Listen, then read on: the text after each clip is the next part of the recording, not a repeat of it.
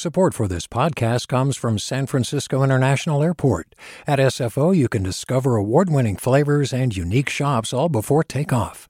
Learn more about what's at SFO at flysfo.com. Hi there, I'm Rand Abdel Fattah from Throughline.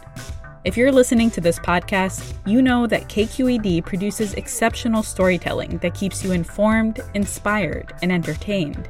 Their podcasts cover issues from your neighborhood to the entire country and everything in between. Support this work today. You can help us continue to bring quality podcasts to your ears. Just head to donate.kqed.org/podcast.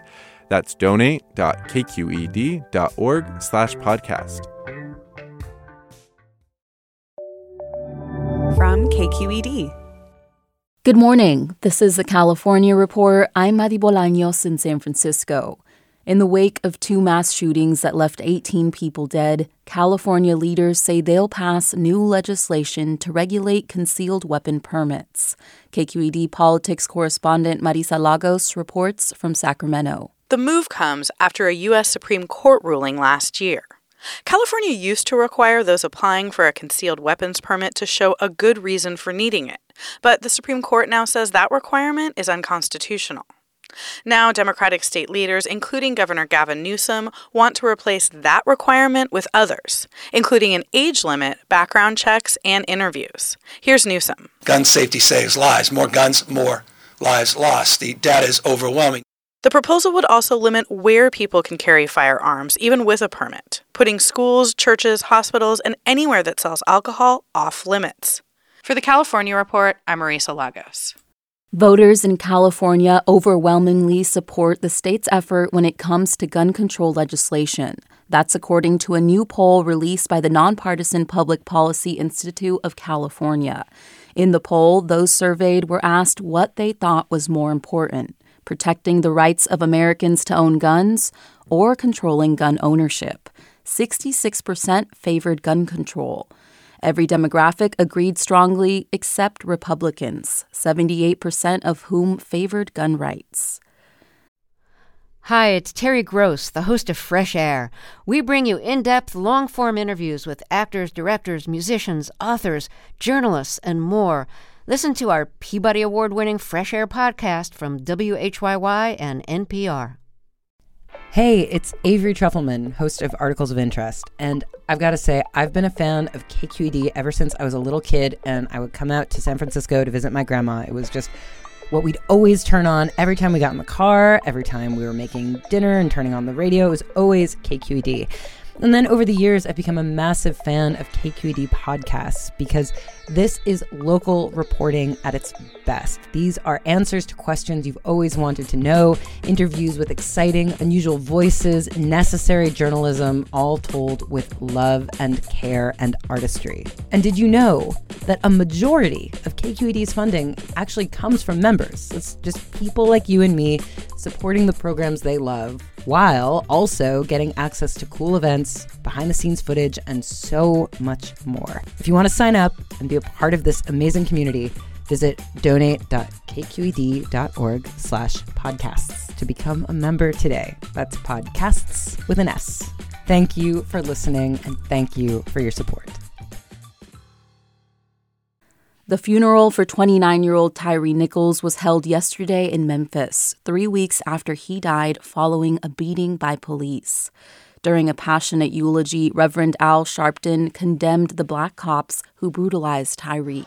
There's nothing more insulting and offensive to those of us that fight to open doors, that you walk through those doors and act like the folks we had to fight for to get you through them doors. Sharpton and others called for accountability across the nation, an issue that's being taken on here in California by the Bay Area-based Anti-Police Terror Project and its co-founder, Kat Brooks. She joins me now. Kat, what was your initial reaction to the release of the body camera footage? Well, it's always grief first, and then it turns pretty quickly into rage. And then I get really worried about the families that we work with, right? Upwards of 50 folks across the state, because every time one of these murders happens, right, it compounds their trauma. And then I worried about Black people in general, right? Like I told Black folks, I was like, you don't have to watch this. We know what happened. And the officers involved in the beating are Black. Does that change the way that you discuss the issue of police-related violence? No, all cops are blue. If you're Black, Latinx, Asian, white, it doesn't matter. Once you put on that badge, that gun, that uniform, you have willingly attached yourself to an institution that from its inception was created to catch, kill, and incarcerate us. So, James Baldwin's famous quote about if you must call a cop, try to make sure they're white, right? Because the Black ones will demolish you. NWA, Black cop showing out for the white cop. This is not a new issue. This has always been problematic, and that's because the entire culture of policing is rooted in violence and anti-Blackness, period. And it's been a little frustrating that folks are like, well, see, it's not a race thing because Black folks too. It absolutely still is white supremacy in action. Can you elaborate on that last point a bit more? Yeah, so policing is born out of a white supremacist system. It was born out of chattel slavery. Its job then was to protect profit. The economic engine of this country is race-based capitalism. We are still at the bottom of the totem pole. And their job is to protect property. We're seen as the folks most dangerous to the property, but more importantly, we're seen as the folks that are most dangerous to the status quo. And so this happened in Tennessee roughly 3 years after the George Floyd protests, but we know California is not immune to this type of violence. I mean, just this month, Los Angeles police officers shot and killed 4 people, all separate incidents. From your perspective, does it feel like progress is being made on this front?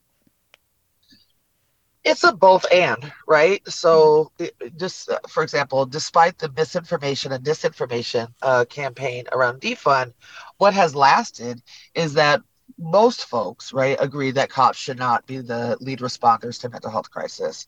On the other hand, what is also true is that police killed more people in the years following the George Floyd rebellions, not less. And how can California lawmakers support the goals of APTP? They can continue to look at more consistently ways to civilianize things that law enforcement does. They absolutely had better get behind the bill that's going to be run, in Sacramento around getting cops out of traffic stops. The governor and legislators can make some serious shifts in our budget, right? Law enforcement and CDCR should not have the lion's share. And what can everyday people who are maybe feeling a little helpless but want to be able to help, what can they do? If you're someone that calls the cops before you dial that number, make sure, right? Why am I calling? Is there really danger to me or anybody else in my vicinity? Who can I call instead? And I am, and get behind this statewide campaign to get cops at a traffic stop. That will dramatically decrease the number of lives we lose. That was Kat Brooks, co-founder of the Anti-Police Terror Project. Thanks, Kat. Thank you so much. A judge in Shasta County has ordered Pacific Gas and Electric to face trial for manslaughter for its role in the 2020 Zog fire that killed 4 people. Following the preliminary hearing, the judge ruled that there was enough evidence for the utility to face trial on 11 felony and misdemeanor charges, including involuntary manslaughter and recklessly starting a fire. The Zog fire began in September of 2020, tearing through parts of Shasta and Tehama counties. State fire officials say the blaze started after a tree fell into a PG&E distribution line. The fire burned more than 56,000 acres and destroyed more than 200 homes.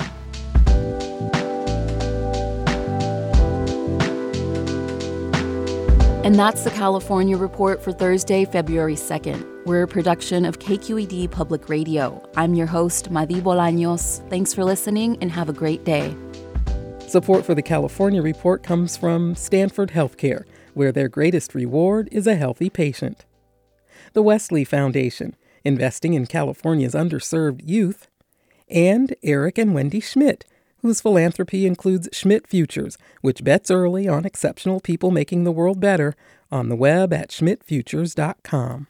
Do you love learning about the San Francisco Bay Area? Its history, its people, its unique blend of cultures? Then you should check out the Bay Curious book. I'm Katrina Schwartz, editor and producer on the Bay Curious podcast, and I'm here to let you know that for the month of May, we've worked out a sweet deal for KQED podcast listeners. Right now, you can get the Bay Curious ebook for $1.99. That's right, $1.99.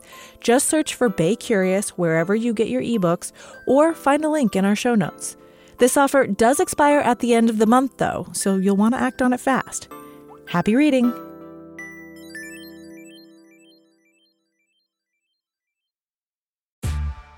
Hey there, this is Brittany Luce from NPR's It's Been a Minute. KQED's podcasts like The Bay, Bay Curious, Mindshift, Right Nowish, and more all tell the stories of the Bay and beyond with reliable, human-centered journalism. They aim to inspire, make you think, entertain, and expand your understanding of the place you call home. Here's how you can support podcasting at KQED. Showing your support is easy, and you can join Brittany in supporting KQED Podcast too at donate.kqed.org/podcast. That's donate.kqed.org/podcast. Hi, I'm Sasha Coca, host of the California Report magazine. Every week, we bring you stories about what connects us in the giant, diverse Golden State. Because what happens in California changes the world. I love this place. We were once seen as like the place to be, California.